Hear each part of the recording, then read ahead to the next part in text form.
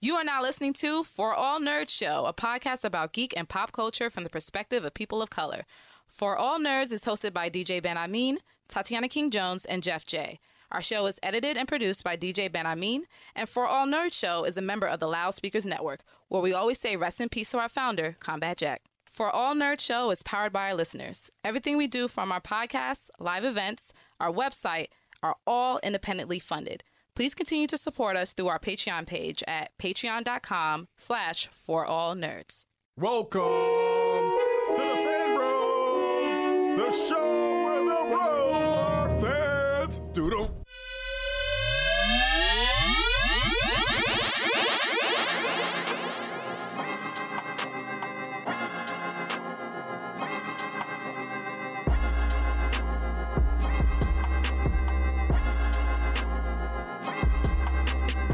And what's up, y'all? Welcome to another episode of the For All Nerds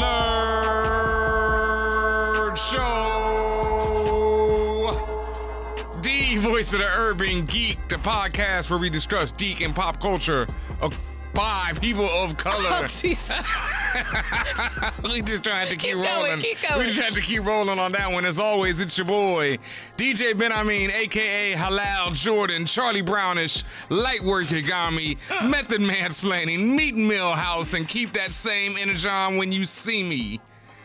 And as always, I'm joined by Tatiana King-Jones, the Grand Duchess of Tech, also known as T'Challa Bread, Queen of the Amazon's Prime subscription, Gem in the Hollow Fam, J Prince of All Saiyans, Lord of Lightsabers, and Cruella de Chill. All right. And in the third seat, Jeff J, a.k.a. Brainiac 5 Racks. Happy 1 year scamiversary to New York. Universal Comic Con. God damn it. Universal Fan Con. Con. Every con. Bon, con.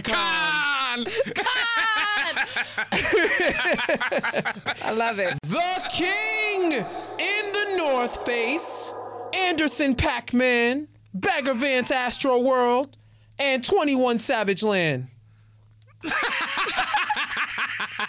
I like that. Is that a new one? Or did I miss that one? I like that one. You know what the Savage Lands are? Yeah. 21. Yeah, no. That's something like that's good. the 21 Savage and I got a song with me. Eats a knife. Alrighty, folks. Alrighty. Yes, this is the For All Nerds Show. As always, thank you to all of our listeners, our subscribers, this is. Yeah, subscribers, something like that. Marcus subscribers. Yeah. Thank you to everyone. The numbers have been popping over on that SoundCloud. Make sure you're subscribed on iTunes, SoundCloud, Spotify. Any place where you find better podcasts at, we are there. Mm-hmm. I do want to make another comment about the numbers being popping. Okay. Y'all have actually listened to us and have been subscribing like whoa. Y'all been telling your peoples like whoa and sharing it. I see it. We see it. Thank you so much. Mm-hmm. Much appreciated. Appreciate you. This is going to turn into a music podcast. Real quick. Oh, but no, it is definitely a geek podcast, and this has been one of the biggest weeks in geek of all time. Biggest week in geek, biggest week in emo, biggest week in getting your feelings hurt left and right, just all of it. Biggest week in remembering that people scammed the community out of thousands of dollars. We're trying to keep it day. happy and levity. A year ago to this day. Is it today? No, it was over the weekend. Yeah, it was. Sunday was the day where... What's that 28th? Yeah, because that was the day where a bunch of folk in D.C. salvaged that weekend and put on... I forgot the name of the other... Comic-Con. Wick Comic-Con. Where they probably should have... It was like We Mean Comic-Con. Yeah. And salvage. And I hope... Seriously, I hope...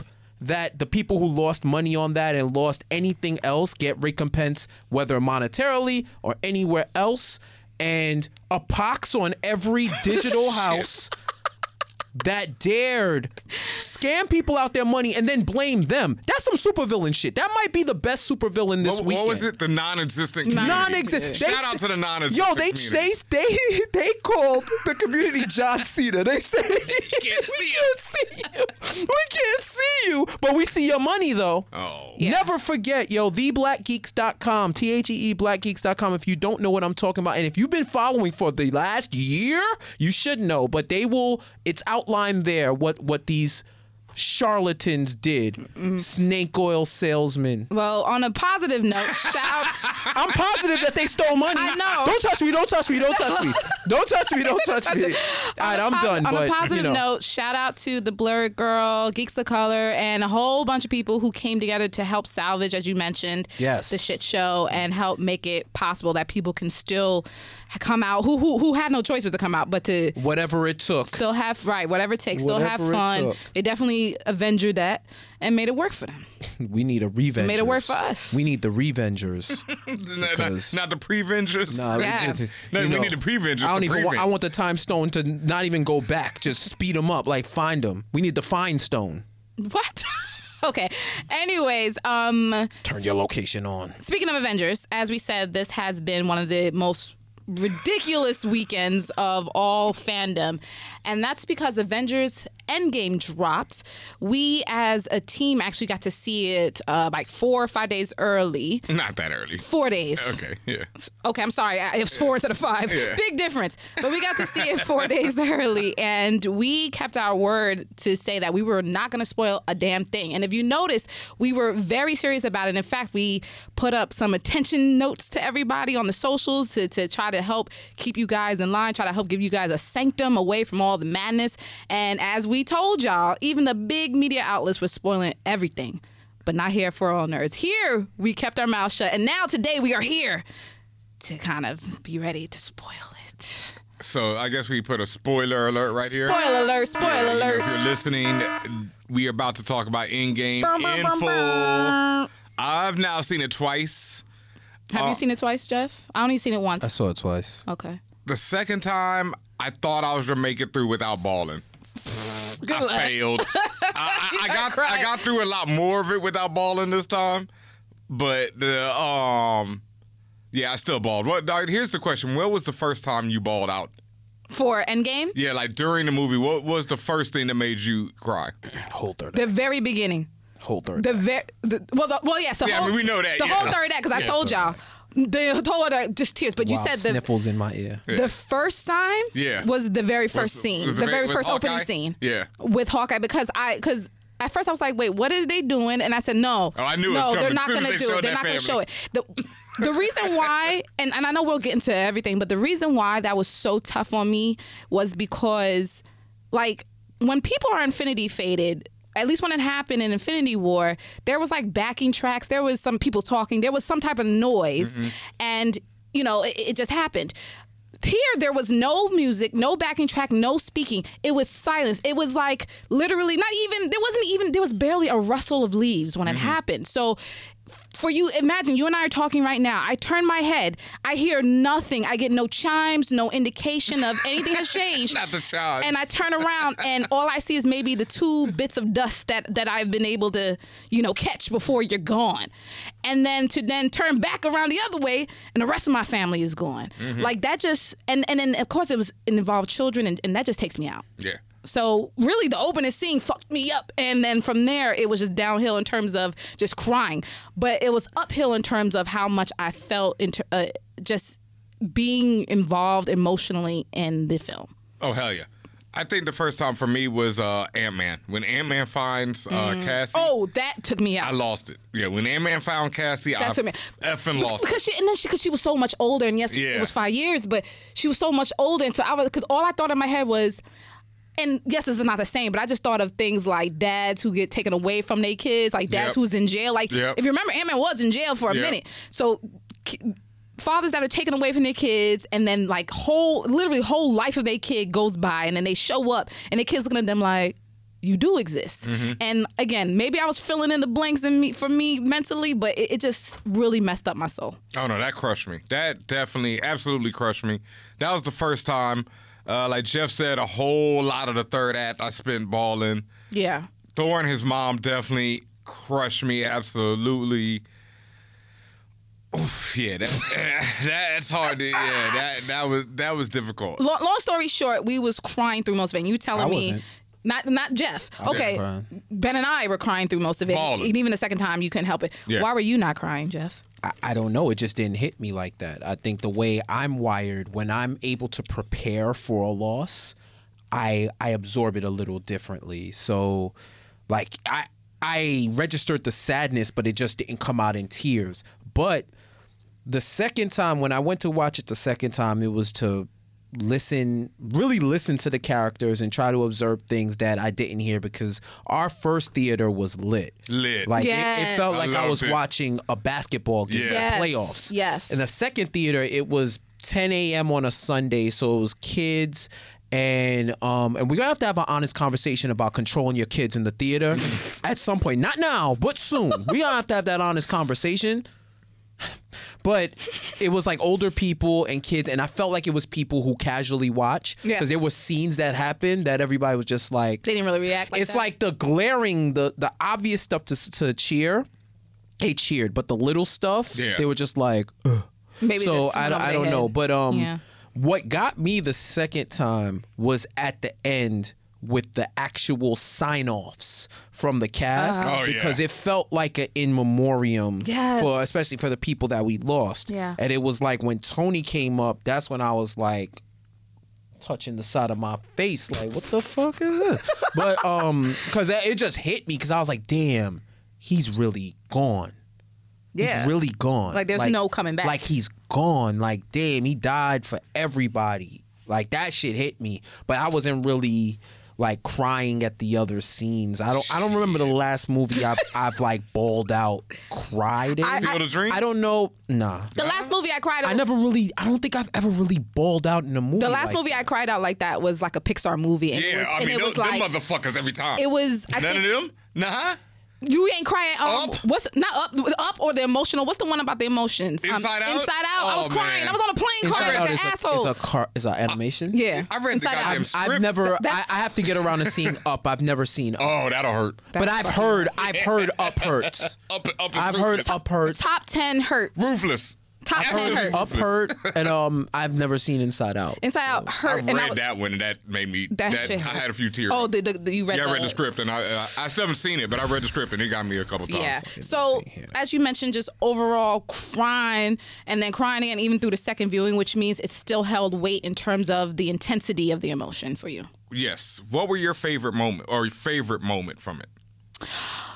My number one favorite moment Yep. was when they was on the battlefield with Thanos, and it looked like, of course, Cap was going to square up by his damn self, but then every motherfucking person in the MCU, and probably people we ain't never even seen in the cut, Wong. appear Wong. When them circles or whatever you want to call them, when them portals started appearing and every motherfucker walked out, and then T'Challa, when my black peoples walked out, I had a fit. Like, it was that one, you know, that what's that old school commercial where the guy's crying, that one tear rolls down? It was like that, and then my entire face just completely filled with tears. That was my favorite, because it was just the culmination of everything, and just to see so much madness and love and energy on screen at once, I couldn't. That's what it was. It was overwhelming in terms of energy. Can we talk about how, like, I was talking to somebody, I can't remember who it was, but we were talking about how Anthony Mackie never had his real big moment. We were like, oh. Yeah. And, I mean, that still wasn't his big moment. But That was- But that and- on your left, like his on Oh, your left was that hit different. hit different. That yeah. hit Yeah, that hit different on your Yeah. left. What was- That hit different. What was your favorite scene? Ooh. Black Widow dying. No, I'm just. Ah, Lord of mercy. Jesus, no. No, God, there's a few. But I think on second viewing, the one that got me again was motherfucking I Am Iron Man. Like I wrote in my review, like, Iron Man is like the first comic that I remember reading back in the day, that was like one of my favorite comics. Like Tony, when he got shot and paralyzed, all that whole run, the Armor Wars, all that stuff was like some of my favorite shit growing up. So Iron Man's always been one of my favorites. And then, you know, the movie was the first one, and, you know, you just see how Robert Downey has just owned this role throughout all these films. And just that moment of like, nigga, you thought. Yep. You know, like that was like, you know, and the second time I saw it, it was even more, because Thanos was like, got y'all. Mm-hmm. And then, you know, he's like, I'm inevitable. I got the gems now. Got y'all. Snaps and everything. I'm the captain now. And then it comes back to Tony, and he's just sitting there, and he's like, you inevitable, but I am Iron Man. And that shit forms up around the gems, and I'm just like, and that motherfucker, no hesitation, like, I can just hear you fuck out of screaming. here. Screaming, dog. Oh. Well, I didn't see it in the same theater with y'all. It was 10 a.m. on that Tuesday morning, and I was in there. Shout out to my homie who I met that day, Rendy's Reviews. Young kid sitting next to me, Rendy'sReviews.com. Young black kid sitting next to me, and we are going off in that theater, just screaming, jumping out of our seats. But yeah, both times that moment, like, I am Iron Man. Iron Man and having his Infinity Gem / Stone / Game of Stones. What about you, Jeff? What was your favorite part? I only got 2 words for you. Hail Hydra. Hail Hydra. Because that scene, mind you, I got misdirected because once I see Captain America in an elevator, I geared up. Yeah. I was like, okay. I was like, we back? Yeah. We back?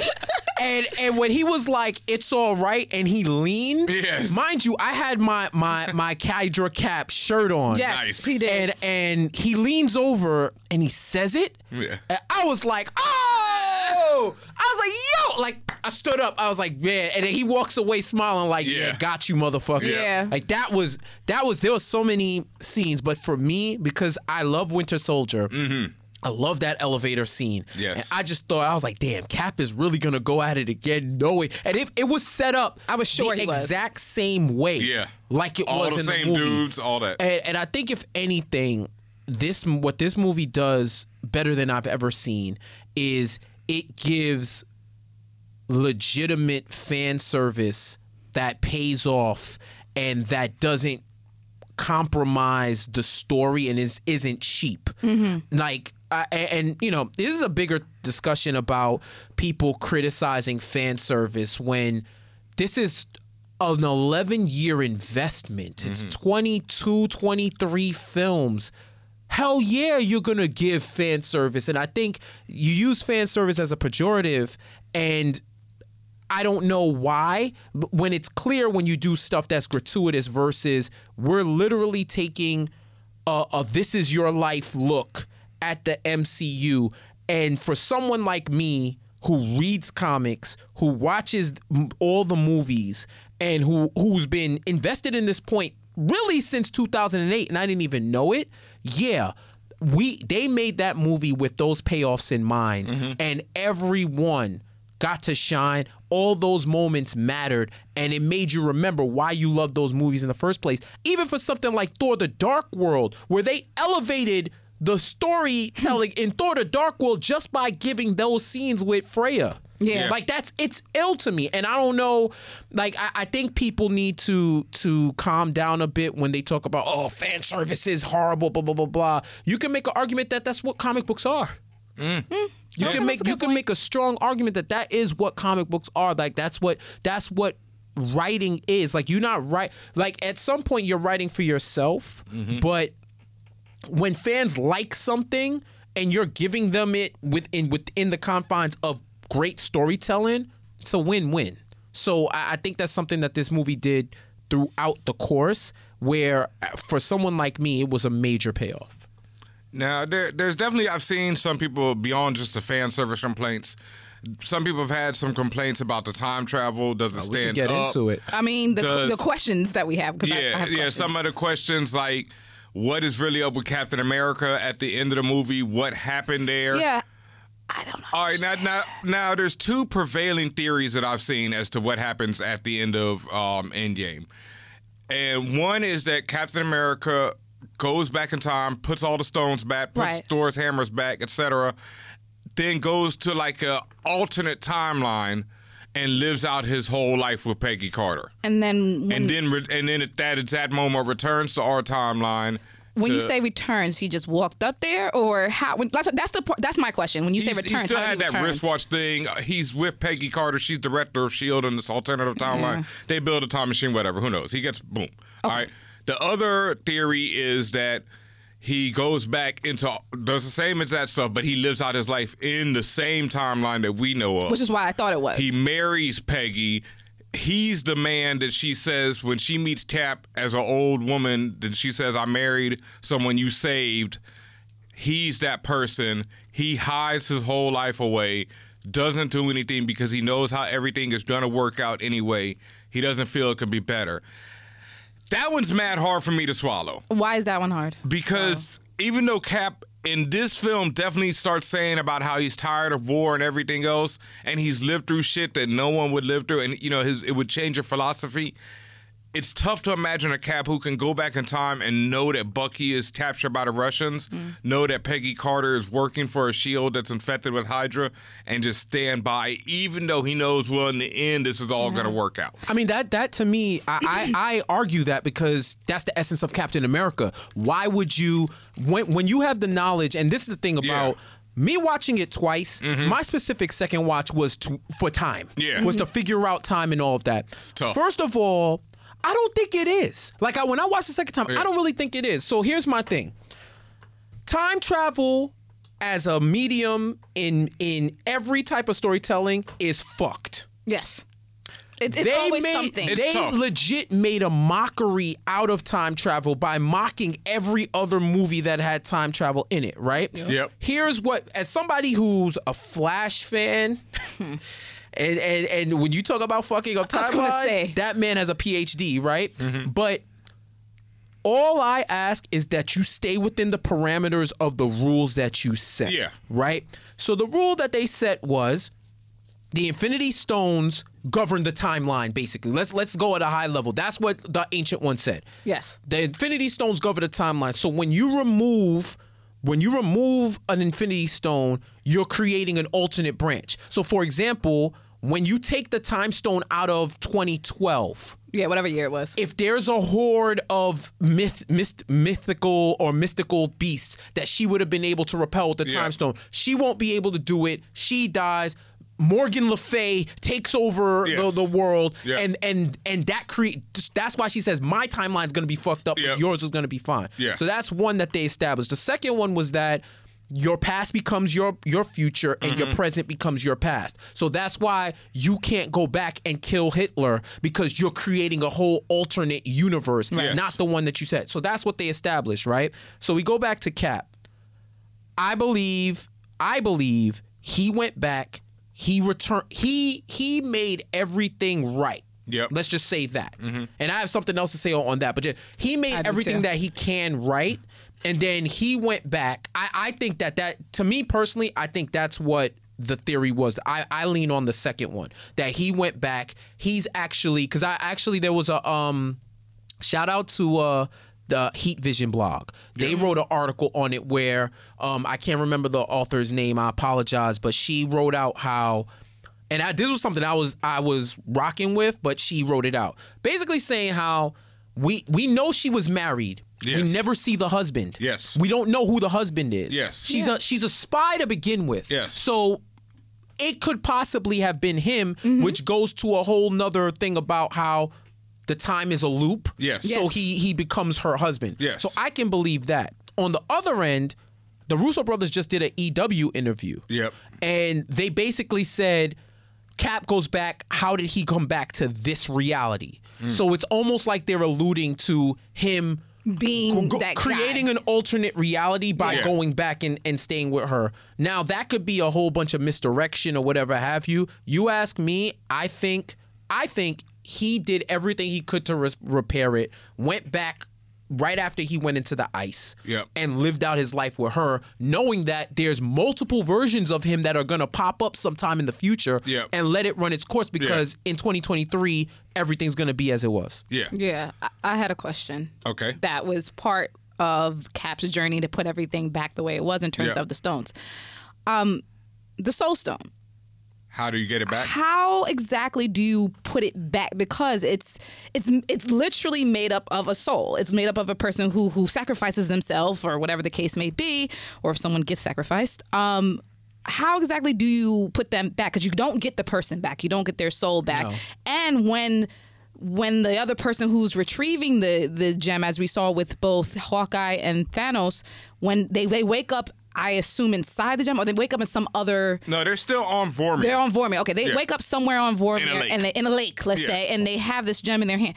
Where exactly do you return it? Do you go back to Red Skull? Where's this lake? Like, where... How do you return it? Do you just drop it back on the planet and say peace out? Like, I don't understand. I think any of those work. You know, they never really established. Yeah, and I think it's like kind of one of them things. I would love to see Cap, meet Red Skull and give it back to him. Yes. Like, I think that would be cool. Why don't you sit? Like, does he like put it? Like, does he gingerly put it in Red Skull's hand and then close his fingers around it? Yeah, why don't you hold on to this? Well, they're gonna have a conversation first. Like, fam, when did you become the Spectre? You know what I'm saying? Damn, fam. Yeah. I will say, didn't work out for you. From just looking at it from a comic perspective, the Soul Stone has its own a whole world in it. Yeah. So this is why I thought people woke up in it. A world full of souls. Yeah. So I think Gamora and Black Widow are in there, right? So I think it's just like, literally. We don't need it. Hold that. Like, this is not the dollar store. You can't just return it. Yeah, that's how I feel it is. Why can't you? It's like once you've used it, you paid the debt. It just seems, Yeah. The only reason why it was questionable for me, because it's just for all of this energy and thought that you have to put to make it happen, to make this stone get created, then just to come back and be like, oh, I'm dropping this off, I'm returning it, here's my receipt. Like, no, you don't even know. Either that, or maybe that since it's created, it's one or two things. I think either since it's created, Red Skull holds it down so the next person doesn't have to pay the debt, or it goes back to wherever the essence, and you got to pay the debt again every time. So ideally, you would want to create the Soul Stone and then keep it away from Vormir so that nobody has to pay that debt again. But those debts are all in the stone, or all have been paid. Yeah, and I think eventually it would go back to Vormir no matter what, and you're gonna have to go there. Like, and it pay just the debt. like it reses itself and just goes back to Vormir. Yeah, okay, right. And I think you just gotta pay the debt, and because Skrull is someone who had no love in his life at all, that's why he could never take it. And so there we go. I think those are like the main things. I definitely saw, of course, and I knew this as soon as I saw it. I saw some people were going to hate on the changes to Thor, hate on the changes to Hulk. People hated on that? Oh, we'll get into that. There's some of that in the Geekquently Asked Questions. Lord Jesus. If you have anything else to ask us about Endgame, anything at all, you can always hit us up. Contact at forallnerds.com. I'm sure we'll be talking about this more probably in this episode, but for right now, we're going to take a quick break, and we'll be right back with more of the show. Hey, I'm Malcolm Lee, director of Night School, and when I'm not directing, writing, and producing, and editing, and spending time with my kids, I'm listening to For All Nerds. What's up, everybody? This is Chuck Creekmer, a.k.a. Jigsaw from allhiphop.com, and when I'm not placing my heavy hand on the world of hip-hop culture, I'm watching For All Nerds. Hey, this is Pamela Ribbon, and when I'm not writing things like My Boyfriend is a Bear or Ralph Breaks the Internet, I am listening to For All Nerds. Hey, this is Kelly Robbins Hicks, executive producer at Random Acts of Flyness, and when I'm not making white people mad as hell, I'm listening to the For All Nerds show. Hey, what's going on, everybody? This is Asante, 1/3 of the Friend Zone, and when I am not smoking pot or playing Shinobi Striker, I am listening to For All Nerds. Tune in.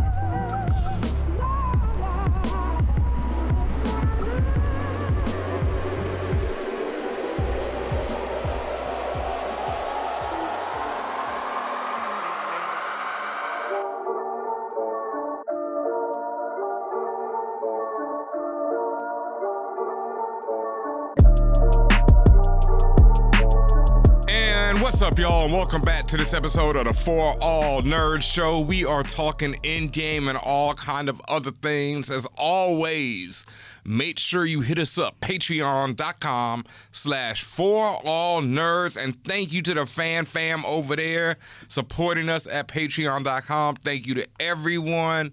Your support is greatly appreciated. We got new tiers, everything worked out. No more 5 racks, so is that the anniversary celebration. Scamiversary. Yeah, so we took it down. No more. No more. Yeah. Yeah. All right. Jeff is not for sale. R.I.P. in peace. Yeah. Yep. Rest in power to the 5 rat tier. Yeah. But you can still contribute patreon.com/forallnerds. And at a certain tier, you can ask a Geekquently Asked question. Guaranteed to get asked on the show. We're live. The guac is extra. The Geekquently Asked Questions. The guac is extra, where we answer any and all question. And if you send in to patreon.com, like I just said, guaranteed. Yes. And to prove it, we have our Patreon questions. What do we have first? Yes. Up first comes from Scriberisms, a.k.a. Ratchet and Dank, a.k.a. Yoga Flock of Flame, a.k.a. Your Shimitsu. Back again with another question. If you had the power to create For All Nerds HQ in any location, fictional or real, where would you choose? Also, when is the next time y'all are coming down to the DMV? Much love. Yeah. I'll definitely be there homecoming. I'm not sure about before. Damn, he said see you in October, bro. I mean, shit, you know. I might make it down there before then. We'll see what happens. For All Nerds HQ next. So we can have our own Stark Tower where we put a For All Nerds Tower, fan tower. Fictional or real? I mean, Wakanda's the easy choice. Right. Yeah. Zamunda, you know. I mean, New York is pretty lit, you know. Pretty like the main epicenter of everything. So yeah, where else would we put it besides, like you said, Wakanda or something? Dark Side of the Moon. Nah, I ain't going. He said nah. That's too. It's just too. That's like, you know, shit could just go bad. You know, like you on the moon. You know, as opposed to staying in New York where every superhero resides and every supervillain comes to attack. Yeah, but we just talking right now. Galactus has an Airbnb in New York, and he comes through. It's like, yo, hear this nigga. Yeah, I once stayed in Wyclef Jean's Airbnb. Oh, I remember this story. Yeah. Oh my gosh, y'all gotta hear this one day. Maybe you'll hear it on Patreon. Maybe. I could tell that one. You'll tell that one? It involves deepness and how I almost yeah. Let's leave that. Oh, that's definitely Patreon exclusive. Patreon.com/For All Nerds. Oh, I'm totally filming that. Okay. So the answer is we ain't moving, bro. Next question comes from Seven Patches, aka Dungeons and Dragum, aka Can You Stand the Reigns of Castamere. You are all offered 5 stacks, but to claim it, you have to be able to beat the rest of the fan crew in a challenge of your choice. What's your game? What do you challenge them to? Street Fighter 2, I'm inviting you. I was going to say, I challenge Ben to Tech. DJ Benhameen versus Tech. Tech always wins. Tech support. Oh my God. You know what's crazy though? You know what the worst thing is? Amongst my crew from Howard, I'm known as the IT guy. Like, I am the IT guy amongst my crew. No, Benhameen ain't. Yeah, I know. When it comes to IT, I'm the one, and Benhameen is not it. Like, amongst DJs, even, I'm known as the IT. Jeez. Well, DJing music related, sure, but like, can you set up, I don't know, a pop email address? I don't even know what the hell that is. He said, I thought you was talking about soda. Yeah. That's a damn shame. Yeah, but I'll whoop that ass in Street Fighter 2. Let's go any day. All right, like I said, I'll pick anybody. My challenge would be tech support on any motherfucking thing. Right. Your challenge would be Street Fighter. What's your challenge? Taboo. Oh, come get this. I'm actually really good at Taboo. Come get this work. Which one is Taboo? The one you flip the card and everybody argues? No. That's like every game. Is that accurate? Is that accurate? That sounds like every game. You flip That's the like card. every game black people play. You flip the card and you can't say certain words, and I gotta try to make you guess. Yes. Without gestures. Yes. For you uncultured, unwashed swine. Yes. That be talking about, yo, you move your hand and it's a damn Millie Rock. Yo, he just did the Millie Rock. Yo, that's not. No, you're not getting that point. Yeah. Then you gotta turn the hourglass to the side. Now, time out. Turn the hourglass to the side. Now, hold up.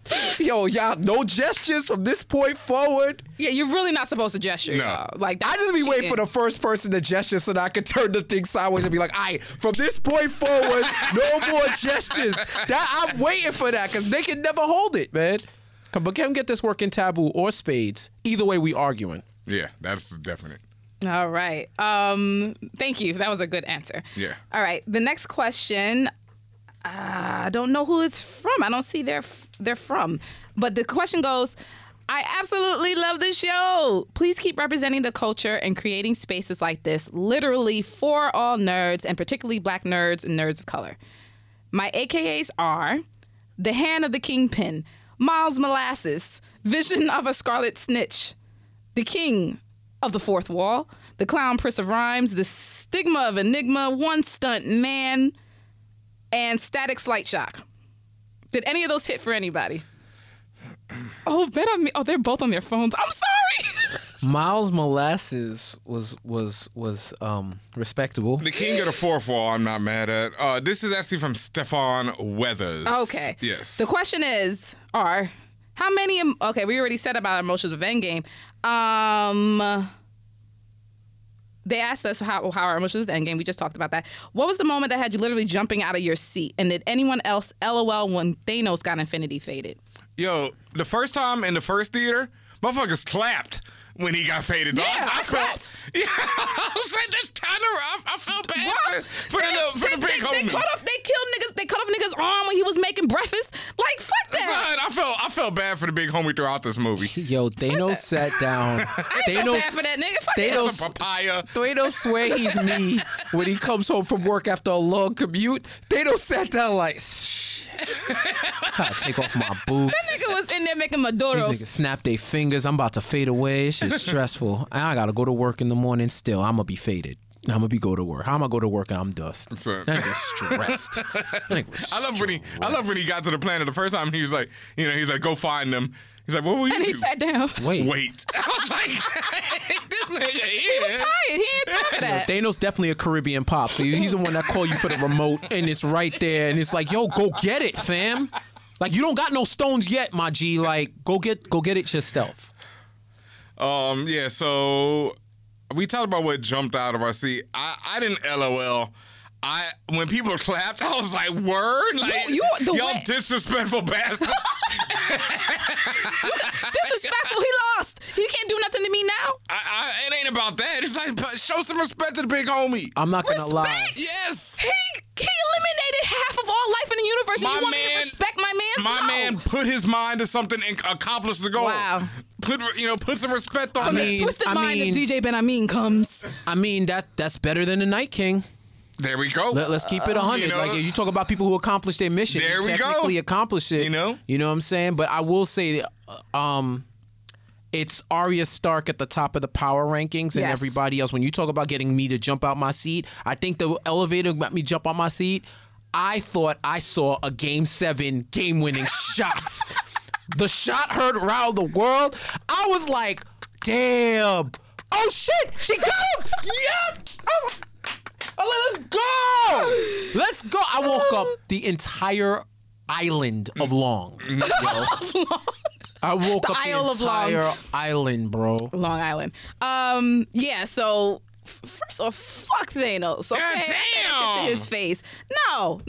All disrespect. Anyway. That was something real quick, though, on Endgame. I saw somebody else complaining about that today. They were talking about how because that was the 2014 Thanos that they fought at the end, it doesn't really have the emotional impact of them fighting the same Thanos. He was fighting a bunch of washed people. He was fighting 2023 versions of the hero. Yeah, no, but they were just saying it doesn't have the emotional impact of them fighting, like, of fighting the Thanos who snapped out the universe. To me, honestly, I thought the opposite.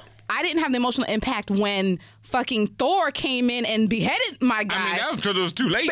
But also it happened so fast without fanfare. Yeah. It was just like, chop. Yeah. So, no, that I didn't have emotional fanfare. When but anyway. they re-showed it on Nebula's view screen, yeah. I was like, they went there.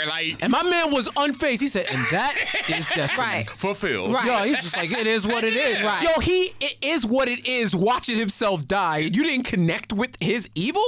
Man, come on. See, to me, that's not evil. To me, the man had a goal and accomplished it. And just like he said, that's my destiny. I don't consider nihilism benevolent, so I don't know. It depends on what side of it you're on. Then I don't want to save the world. All right, so when we start saving the planet with green energy and shit by lining up everybody and killing them, I hope you're first to say, yo, fuck this planet. Let's make the planet a better place. Take me.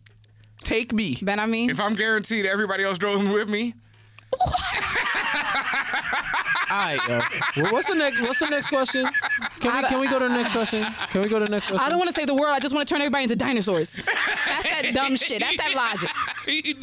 Anyways. You know me so well. Wow. Okay, next question. Next question comes from 86 Till. Remember when they asked us, like, what would happen if you got the Infinity Gauntlet? And I was like, y'all don't want that. And you would say that dumb shit. Yeah, I was like, y'all don't want that. And that... Benhameen is a villain. Next question comes from 86 Till Linfinity. They write, hello. With Endgame in theaters and the return of Game of Thrones on HBO, the spoiler virus seems to be spreading everywhere. If Black Mirror were to focus on an episode on the culture of spoilers, how do you think it would play out? Thanks. Okay, before we get into the question, I got one. Wait, before we get into... Watch how you answer this, though. Yeah, watch how... Hold on. Look, if you got one, write it down. And let's talk. Hold on, let me before we get there. Shit. Before we get there, I want to put this disclaimer. This is a great question, Lynn Sanity, and I will pay you when I steal your idea for this question. You almost got me. Okay. No, yeah, because actually, technically, wait, y'all talking over me. With her. Y'all talking over me. You just talked over us to talk over us, and I'm talking over you to talk over me. I'm talking over me. Okay, no. Let me say this before we get into the question. Yes. I need to set a disclaimer right here. You cannot spoil live TV. I don't care what anybody says. With the advent of Twitter and the advent, and from Twitter, the advent of live tweeting, this has been established for 10 years now that when you're watching live TV, such as games, award shows, and must-watch TV, if you're online during it and you don't plan on watching it, you are going to be spoiled, period, with a T at the end. It is completely different than you going out of your way, going separately to go see a movie that people see on their own time, and then have to come back to the platform or Twitter to talk about. So I completely reject the idea that you can spoil live TV. So if you felt spoiled, your ass shouldn't have been online. That's all I want to say. When it comes to live TV, I will agree with that, because at this point, we've been in Twitter over 10 years, right? So you got to set up, if you're going to be on Twitter like that, you got to set up your filters. You got to do all that. If you absolutely must be on. Why be on? While the show is on, or even before you're going to see it. Now, what I will say is, IG doesn't allow the same latitude. So if you go on Instagram, you're asking for it. But with the movies, I don't know, man. I just feel like a lot of these people don't have friends in real life. They don't. They don't have friends. It's either they don't have friends or they revel in being a dickhead on social. Both. and wanting to spoil movies. I always say you got the weekend. To me, you got the weekend. But for something like Endgame, because people have been waiting for so long, I personally would give a little bit more. Like, I might engage in conversation, but I'm not trying to drop major spoilers. But yeah, man, like, you gotta understand, this weekend is probably the last weekend of major appointment TV talking about a moment that we're going to see for a while. Right. With Endgame, the culmination of 11 years, with Game of Thrones being in its final season, where this battle is 8 years in the making. Mm-hmm. It's more or less, this battle is around the same time period or longer than we've been waiting for Endgame. Because I think did we see Thanos at the end of Avengers? Yes. Yeah. Right. So pound for pound, we've been waiting for the long night longer than Thanos. So the anticipation, the importance, the significance of it, the fact that everybody, if you got spoiled by Game of Thrones, too bad, so sad. 50 million people watched that. That was your fault. That's your fault. But Avengers was something totally different, two different mediums. But this is something that, like, we really should revel in, man. Like, we see this in terms of pop culture. We're not gonna see a weekend like this. This is the Endgame of Thrones. The Endgame of Thrones, and we're not going to see anything like that. So I think that's something to take in consideration when you want to spoil. Show title right there. Yep. Guess we're not answering that question. We did answer that. Yeah. Don't do it. That's intellectual property. That is IP, though. Well, this show is copywritten. It ain't. Not like that. Trust Thank me. you for telling them that it isn't when I told them that it is, so that we could at least have a level of. This is a recording. Technically, it is. It ain't worth. It's digital property. It ain't worth battling through lawsuits when you've already lost the treatment to somebody else. Don't give away good ideas. I mean, but at the same time, then we would have to give her money or him money. Yeah, that's the point. Well, we already stole it. It's already stolen. It's a copy of a copy of a copy. Like, it is what it is. Like, at this point, I mean, you know, but I am of the opinion that you should not give away your good ideas. Yes. And something did pop into my head. Maybe I'll give it a little. Yeah, not hit me, because Maybe I'll give it a little. You have your door into Hollywood right here. Yep. I have to dive into the deep, dark recesses of my mind to think of a Black Mirror episode. But, you know, you're asking me to, like, turn it to the Reverse Flash right now. Like, my eyes just go black. Like Uncle Charles Black. Oh, God. All right, next question comes from Rick. Like Tony. Next question comes from Rick Tages. They write, now that Endgame is out, what do you make of how Captain Marvel was thrown in the mix? I feel like she just popped up and the characters acted like they were aware of all backstory we got in her solo movie, except for Peter, who introduced himself to her. Do you think these characters got the necessary context of who she was off screen, or is this a plot hole? Also, how the heck did Carol know who they were? That last part, she knew. I just feel like Rick Tages, I don't know, where you're coming from, but I feel like Carol and Captain Marvel gets hate constantly just for no fucking reason. And it's like, I'm not sure if Rick Tages is coming. I don't think he's hating. He's just asking a question. But then it's like these questions only seem to get asked about Captain Marvel. But to answer the question, let's see. How did he know? The question is going backwards. How did she know who they were? I think she was still around. Okay, this is what people have figured out. Most people have figured out already. The end scene of Captain Marvel, where she shows up and says, "Where's Fury?" happens before everything that we see in Endgame. So she shows up on Earth after getting the beep, says, "Where's Fury?" They're like, "He's dead. Tony Stark is in space. Can you go grab him real quick?" She's like, "Cool." Goes grab Tony Stark, and then the movie proceeds from there. So that's how she knows who they were. I'm sure she's talked to Fury in the intervening years and has been informed of the existence of the Avengers. Yeah, like, she's not going to know the people who were snapped. Yeah. She's not going to know. Yeah, you're right. She doesn't know them, but they've had 5 years to bond with the survivors. Yeah, that's also true. Yeah, it was clear that they had an open dialogue with her. Everybody caught up. Yeah. Like fam.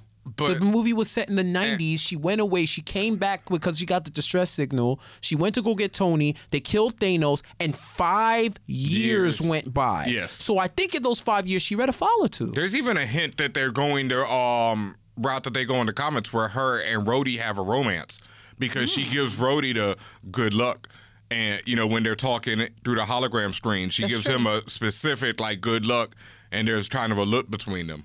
Because in the comics, Rhodey and Carol definitely are item. And then overall, just how do you make of how Captain Marvel was thrown in the mix? Fucking awesome, man. Like I say, I feel like these questions only come up for Captain Marvel. You know, like during I highlighted the casting director, Sarah Finn, of the MCU, and I said that she deserves every fucking award. And of course, one person had to say, except for Brie Larson. And I'm like, the movie made $1 billion. This is because this is a woman-led thing. Yeah, and then even today on Facebook, a good friend of mine was talking about how Captain Marvel led the feminism destruction of the alpha male or some mess. Oh, he's a meninist. He's one of the meninists people. And I'm like, dude, I didn't know they were until today. I was like, that's wow. True. That's real. I mean, it's not real, but those people I didn't know that person. My friend was one of them, and I was like, dog, there's 22 Marvel movies. 21 of them were led by men. You really think Captain Marvel suddenly destroyed, the fact that...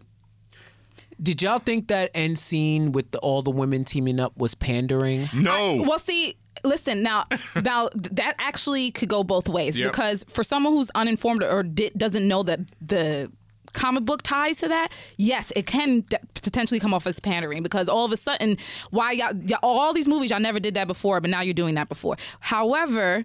That's also called A-Force and some other stuff. So I'll even go another route though with you on that one. Mm-hmm. I don't think it's pandering, because this is something that this is the problem, right? When the first Avengers movie, you have the 360 circular shot that everybody loves to death. It's 5 dudes, all of them white, 1 woman. Nobody considers that pandering to men. It's like because we see these images so much, we're used to them. Somebody else made the point about how men's power fantasies are played out on screen so much that it doesn't even register with us anymore because we get it every time. So when you see all the women gather, and there was Spider-Man in there too, they were protecting him.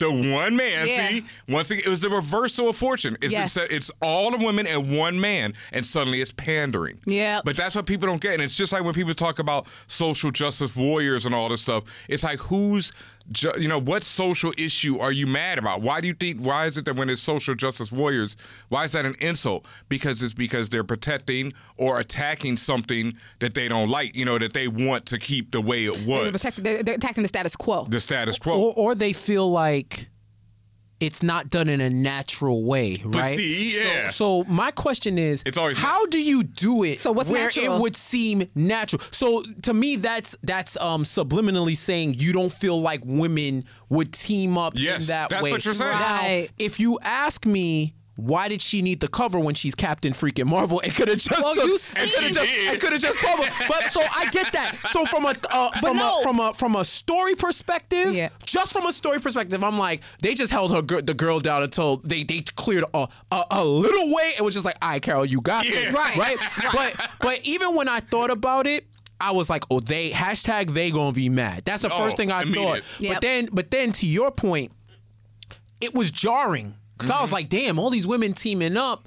I was like, okay, they gave the nod to women, no doubt. But then I had to keep thinking about it because we're all programmed by white supremacy, by misogyny, by patriarchy. We are programmed by that. And it's not diminishing your value. I did not lose a grade from alpha male to beta male by stating the obvious. It's just the way the world works. We were built on systems and we're influenced by systems. So for me to see that, because we don't see it a lot, it was jarring to me. But then I thought about it and I said, when a bunch of dudes, superheroes, team up to go do something, or they form on a location and they link up and they go and attack, we don't say like, that's crazy. I see that shot, I see what they're doing. But when the women did it, I liked it because they literally all formed on the position when she got it. Like, yo, yeah, we got it from here. Right. You know what I'm saying? So I thought it was cool, and I just think that it's an excuse. Because I even saw people complaining about how Black Widow and Gamora had to die for the Soul Stone. And I do kind of feel that. And it's two women, or whatever the case may be. But then I'm like, all right, if we're going to tell these stories, and these are the interconnecting stories, and they're based on source material, and they do all of that, yes, you can clean it up, but I don't see how it could be anyone else other than Gamora. Gamora made sense. Natasha going. The explanation for Natasha didn't make sense. Now, what do you mean? They asked the Russos. Well, did they ask the Russos? Yeah, they asked the Russos why did they choose Natasha, and they really came up with this bullshit excuse. Basically, I can't even explain it because it was a roundabout excuse. It was a circular reference into itself, and I'm like, that doesn't make any sense. What? They were like, well, she doesn't, in more words, she doesn't have a family, and this is something she wants to do for Clint, and da-da-da-da. It was bullshit. When you read it all out, and I apologize if it wasn't the Russos who said it, but people connected to the movie, whether they were part of the writing, directing, which is it might have them. been the screenplay dudes. The point is, that's what they're screenplay dudes. The point is, they said that, and when you read it, when you really sit there and read it through, it's like, this doesn't make sense. It's no real reason. No one has a real reason why they chose Natasha. It was kind of like, well, you got the short end of the stick. So do you think it would have been better if Hawkeye died versus Natasha? I don't think. No, don't get me wrong. Personally, I don't care that she died. I mean, it's just one of those I'm just things saying their reasoning was bullshit. Nebula knew what the sacrifice was, right? You knew at that point. Like you said, 5 years, they've had time to talk about this shit. So whoever they sent for the Soul Stone, they know somebody got to die. They knew that she died, but they didn't know she had to die. Yeah, that's maybe Nebula didn't know. Because I'm like, why did you send them? Scott definitely called not it. Yeah. And he ain't been around. That's when you know you got that sixth sense. When people say certain shit and you like, oh, nah, I'm good. Yeah. We go, wait, I'm going with Cap and Tony I'm going to 2012. Nope, I don't want, y'all going to space? Yeah, he said not it. Yo, when he called not it, I was like, yo, you have that woke sixth sense where you're like, where you just know something feels funny style. Yep. And then when them two went, I was like, damn, nobody gonna tell him. And then they figure it out. I personally think, I don't think they fridged her. If you want to, one, because there was so much representation in this from women, I'm not saying it's right or wrong. Yeah. I was good with it, right? 2, I like the fact that they both were equally fighting to sacrifice each other. Yeah. Where I feel like that, if she would have just been like, right. Tommen, if she would have been like Tommen and just stepped off, I'd be like, but I'd be like, chill, Tosh, chill. But if she jumped like Tom and I would have lost. If he was like, Straight face dive. Remember Tony, you complete me. But the fact that they fought for the right to sacrifice themselves. Yeah. I think that writing balanced it out. Yeah. But I'm always weary of people, especially when there's a movie that gets a certain amount of praise, when you start to like target and nitpick things that, we can critique everything, but I'm just like, like, what do you want? It's just tough. It's tough. Between the two, like everyone has jokes about I'm gonna call it Nighthawk. Everybody has jokes about Hawkeye. I personally have never really had a connection to Black Widow anyway. And whether you want to blame that on the writing over the cross, all these years or anything else, when she died, I was like, oh well, see you later. But the reasoning behind it just did not hold water. Period. Yeah. Anything else on this, or can I just move to the last question? I think you can move to the last question. All right. Good. The last question comes from White Star GB. They write, was I the only person disappointed Hulk didn't get his one-on-one with Thanos? They neutered him in the movie. Ooh. He didn't want that smoke. Oof. He didn't want that smoke. See, and this goes back to what I was saying again. Why is he neutered? I don't get that. Like Jeff said, we are programmed. I've said this before. We are so programmed by patriarchal white supremacist society that we don't even realize it. And we call things like him being intelligent and not smashing things and not, You call him weak. Yeah, that's being neutered. To me, I wouldn't say neutered, but I feel like he went home and was a family man after that. Yes. They know shit. Yeah, I'm about to read books. Fuck this shit. Because remember, we explained that a few times, and other people have said the same thing. Like, that's the first time Hulk really had that level of challenge. Yes. And be defeated handedly in the face of that challenge. So that fucked him up mentally. But then to say, okay, well, why didn't he get his one-on-one? I mean, first of all, he served again. He would have got served again, and 2, he didn't need to. He wielded the damn gauntlet his damn self. He redeemed himself right then and there. Like that, him wielding the very gauntlet that put him on his ass, a movie ago, to me was his one-on-one. And to me, like, I grew up on Professor Hulk, the Hulk that was shown in this comic. In this movie. So that was like so dope to me to see this version of Hulk. By the way, I'm sorry, but I was very attracted to this version of the Hulk. Wow. Like, very, very, very, very. You like thick Thor? You like thick Thor? I wasn't attracted to thick Thor. No, but I was. Thick Thor? With 2 C's. No, I was. I just wanted to make that point, and I know I'm not the only one, but. Valkyrie didn't seem to be feeling him. Hulk was hot as hell. Valkyrie was like, I liked you better angry. But, to each their own. No. Yeah, but I disagree. I do not think Hulk was neutered in this film. I thought he was dope as hell. Like you said, he was the only one strong enough besides Tony to, pull off the snap. Right. Like, I mean, like I said, I just wasn't looking, and plus I wasn't looking for no one-on-one between him. I'm like, they showed you the most powerful being, or as they think, one of the most powerful beings in this world, in this universe, got served. So why do you think something's going to change the second time and around? then even Captain Marvel, who is more powerful than Hulk, folks, sorry to let y'all know, got served. Right. And I don't even want to say 100% served. It's just that she had problems. She got caught out there. From everything you've seen about Captain Marvel, she went through the fucking shit, bro. She could do anything, and then she was having problems with him. So that man put that Power Stone on her. Yeah.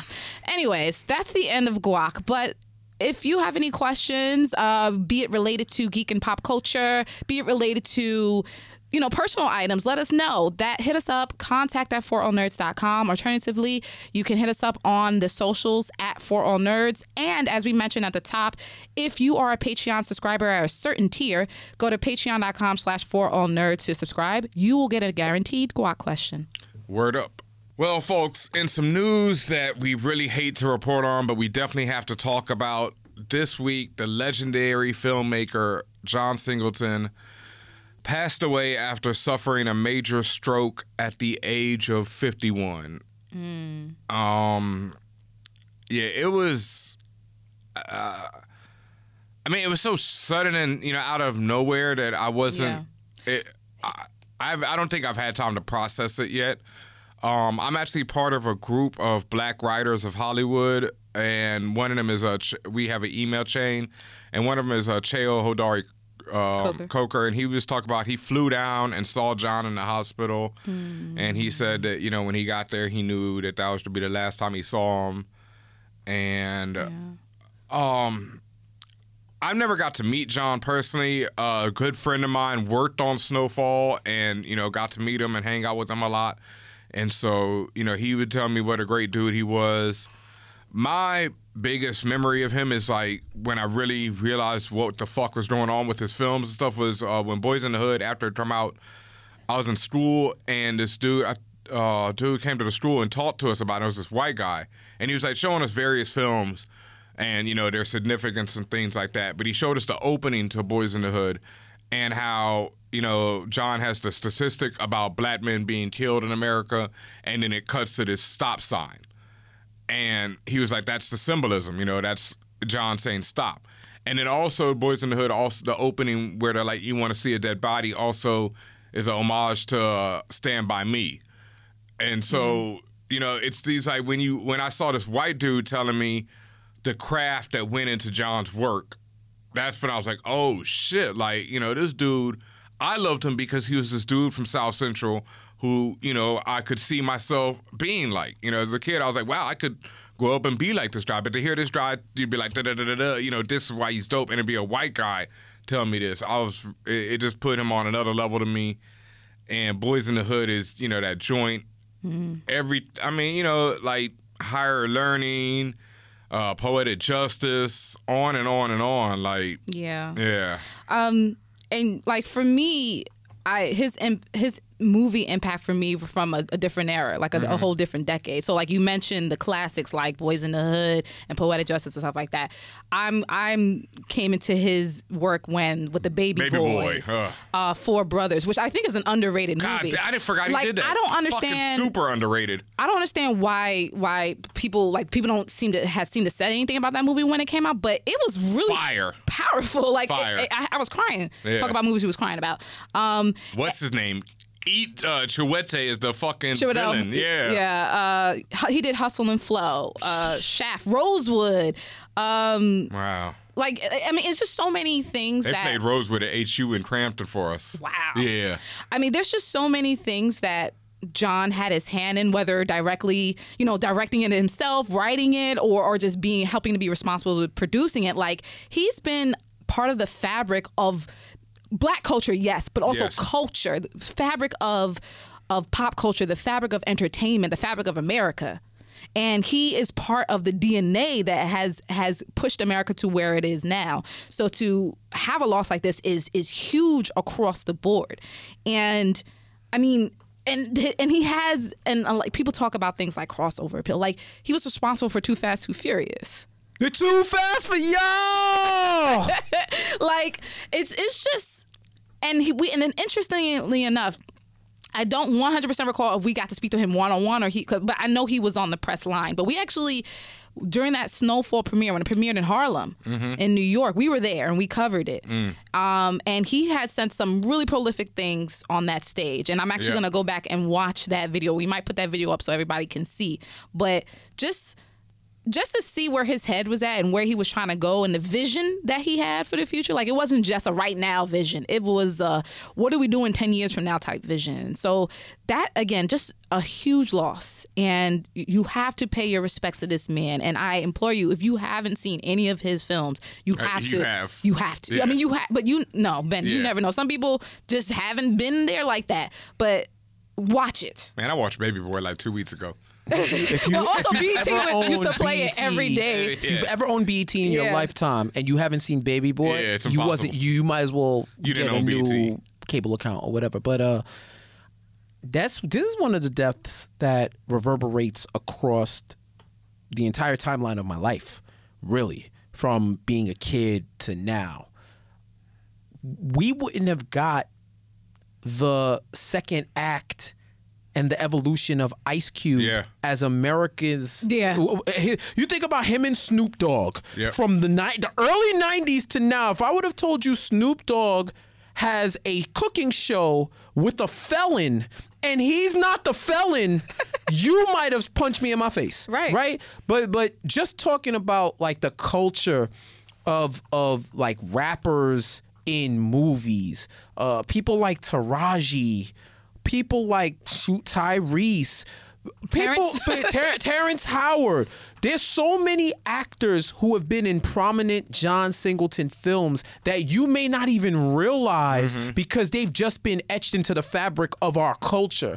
And he's one of those people who I feel like he got his foundational roses where, like, you grow up in Black History Month, who you hear about? Martin Luther King Jr., Malcolm X, and Rosa Parks. Like, you hear the staples, but and it's like a baseline, yo, you should respect this man. But when you really dive deep into the why and the impact, he should have been celebrated a lot more. And you talk about the Oscars and not honoring Black directors and I think he was the youngest. He was the youngest, the youngest in the first. 24, right? I believe he was. Right, but was he the youngest person? I think so. Nominated for a director, unless Orson Welles beat him. It's only, right. One of those accolades, close, right? Yeah. But you think about how like futuristic he was to make the cinema that he made and to get acknowledged by a racist, prejudiced body. Like, yo, undeniable, yo, we got to. And this was before there was like 10, right? Oh, yeah. I think it was before. There was like only 5. Before that, So you think about it, and you think about it, arguably should have won it. Right? So you think about that impact, like somebody who was so ahead of their time and who affect the culture as soon as they got in across the board. It's just somebody who should be celebrated, and I hope that people get a chance to live through all of the accounts and the memorials and the testimonies from people who worked from him, people whose lives were changed by him on screen. I just hope that people can recognize that impact and properly do justice to his name and his legacy. No, on that note, there's some things that I saw, from all the testimonials coming out, was one, he did a Burger King commercial, and that's how he funded Boys in the Hood. Like, he acted in a Burger King commercial, and instead of balling out with that money. So the residuals he used that the residuals he went and made Boys in the Hood with it. And so that's a lesson right there. That's, jewels right there. And then the other one was they offered him $100,000 to not direct it because they wanted to get a name director. And he was like, no, I wrote this movie. I'm directing it. Boom. Oscar nominated, classic film, all that. And that's because he stood his ground and was about something instead of just being like, oh shit, 100 racks? Like, come on now. That's tough to turn around. I was going to say that's not something easy that you could be like, nah, I ain't taking that. Nope. 100 racks can change your life. And he probably, because he turned that down, he probably barely got paid anything for the movie. He probably had to spend his, own budget to help, pay for something else on the film because I'm sure the film had a low-ass budget to start with and then turn around and made, all the effing money in the world. He made history. I mean, end of story. Like, yeah, man. And it's really devastating because, like I say, I know people who know him well, and everyone says he was so encouraging to other young filmmakers, to everyone. He was rooting for everybody Black, basically. And so we lost that, and we don't have it now. And, it's up to us to continue the mission. Like, like Nipsey, the marathon continues. It's always about, picking up the baton and carrying it on. So, rest in power, John Singleton. Thank you for everything you've done. Word life. Yeah, man. Pure respect there.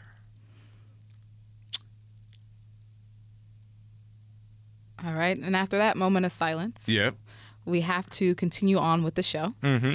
We have some more coming on today. One of your favorite segments, right? Yes. Even though, this segment is actually sponsored by our Patreon. Yay! Because I have been slacking in my macking. Oh, I do want to shout out. Well, before, let me right. This segment is called Comics I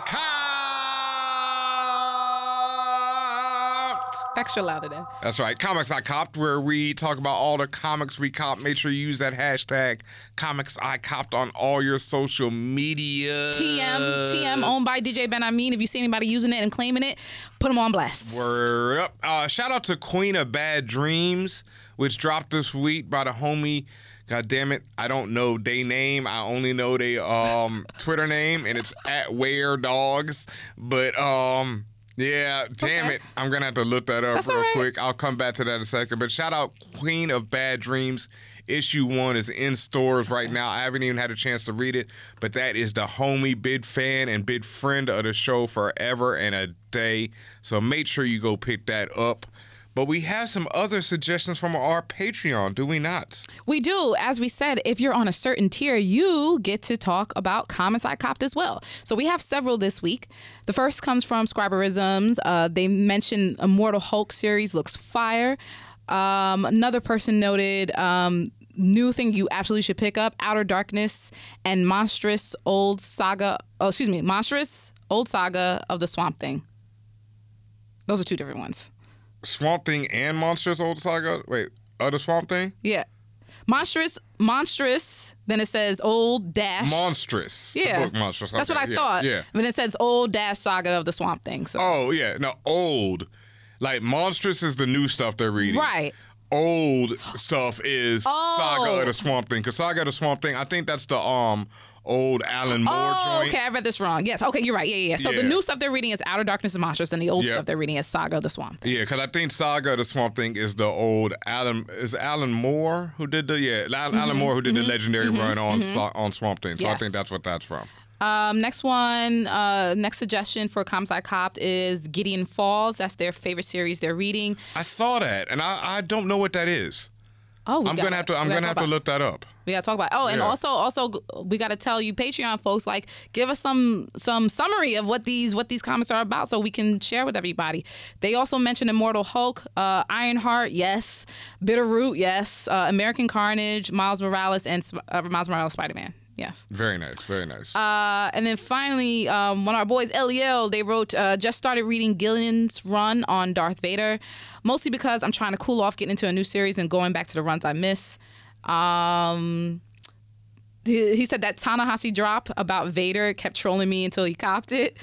He got volume 1 from the comic book shop, but he's definitely thinking about getting more volumes. Yeah, so I saw somebody asked on Twitter that they were getting into the Star Wars comics and which ones they should. And Kieran Gillen he's one of my favorite authors, as everybody knows. He's the author of Wicked and Divine, and his new book Die is also fire. But that mother effing Vader run he did is some of the best comics ever. It's some of the best Star Wars stuff you'll ever read. It is Vader being the ultimate badass that we all know he is. Like Rogue One Vader? He shits on Rogue One Vader. What? There's a moment. That's my favorite Vader, by the way. You can Google this moment. There's one of the best moments in the Vader series is he comes upon basically like a squadron, a platoon of soldiers. I mean, tanks, maybe some AT-ATs, all this stuff. They are lined up. It's a double-page spread of these motherfuckers.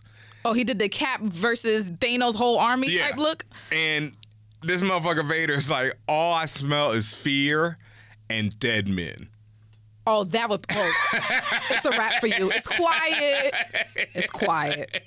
It's one of my favorite Vader lines in any medium ever. Wow. So yeah, he also in that run he introduces this woman, Dr. Aphra, who's kind of like an Indiana Jones. She's an archaeologist of the future, but she rolls around with this evil ass C-3PO and an evil ass R2-D2. Oh. It's some of the best shit ever. Kieran Gillen is such a monster. Like, if you love Star Wars, love dope comics, that Vader run is exceptional. I'm gonna have to read Vader now, damn. And I'm not even sure who's writing it now, but they say whoever's writing it now is actually, keeping up with what Kieran did before. Like, the new Vader shit is really dope. I've been reading the summaries on various sites, and I'm waiting on some trades, but I'm definitely gonna pick that up as well because that shit is fire too. Like, I definitely will read that. Yeah, no, those Vader books. Shout out to my homie The Grime. He sent me all of them, and that was like, I chewed through that shit. That I can't remember their names, but the evil C-3PO and the evil R2-D2 are pure comedy. I can imagine. I mean, they're like evil as fuck. Like you have no idea how. Like it was one of the things that sometimes I hated them and sometimes I loved them because they were so goddamn evil. And they're robots, though. Yeah, so, but like... just freaking evil. They torture people. It's so bad. Any other comments I copped? Yeah, I had the name of it. It is the homie Danny Lore who wrote Queen of Bad Dreams. And it's out this week from The Vault Comics. And, I'm just congratulating them because they are one of the friends and put out their own comic. It's very dope. And I see it selling very well. And one last one before we get out of here. I just want to say I am now on issue 8 of Heroes in Crisis from DC Comics by Tom King. And if anyone else is out there reading this, please let me know if you're enjoying it. I don't get it. There's only one issue left. I'm one of the biggest Tom King stans out there. Yeah, everybody knows I've, been... He got Tom King responding back to him on Twitter now. And ignored me whenever I asked him to come on the show. Completely just... Every time he curves us. Gas-facing me every time. It's another Wesley Snipes situation. Yo, so ruthless. But, I'm not feeling this at all. And I just want to know if anyone else out there is reading it. It's Heroes in Crisis by DC Comics. It's a big murder mystery. I don't get it. I've been completely annoyed by it for the most part. I just don't understand because I think Tom is such a beast, and I do not get the point of this series. This mug is weak. Yeah. All right. And I normally don't like to, talk about stuff I don't like. I understand, but maybe there's people out there who think differently than you. Yeah, and I want to know because I keep reading it. Like I'm on. Keep trying. Yeah, the artist though. Some of the art is sick. I think it's Clayman. I can't remember, but some of the art is sick. But yeah. You know what's weak? What's that? The Sonic the Hedgehog live movie. Oof. Wow. I don't care what y'all say. I know we the always talk about responses were varied. I know y'all talk. Well, the sponsors were varied. Yeah, I know people say little kids would probably enjoy it and all that stuff. I don't want to see Sonic with no teeth, bro. I don't want to see Sonic with runner's legs. I don't want to see. I just don't. This ain't it. That ain't it. Ever. Jim Carrey definitely Robotnik though. Yeah, I actually like that.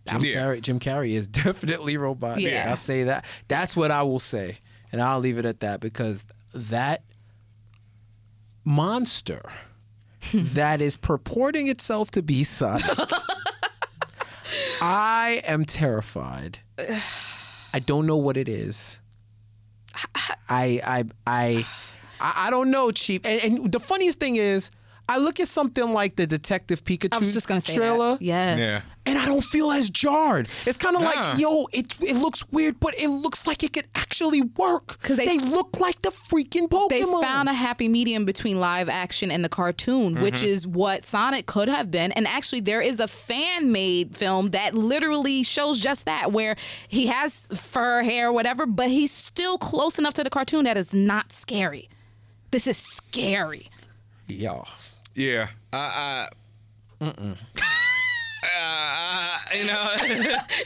saw it on the timeline. We said, here's a trailer. Yeah.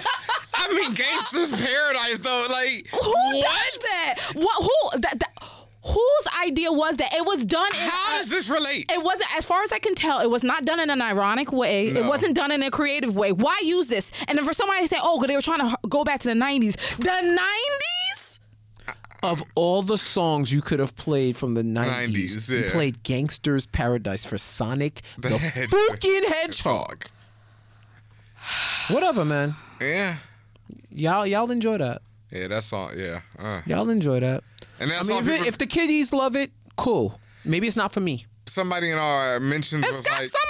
Scott Summers, come on. Look, man, hey, the X-Men, it's over. That's the main dude? Yeah. It's over for X-Men. Gotta find that word somehow. Yo, get your checks. I love James Marsden. Let me be real, but come on. Get your checks. I mean, he's still got Westworld.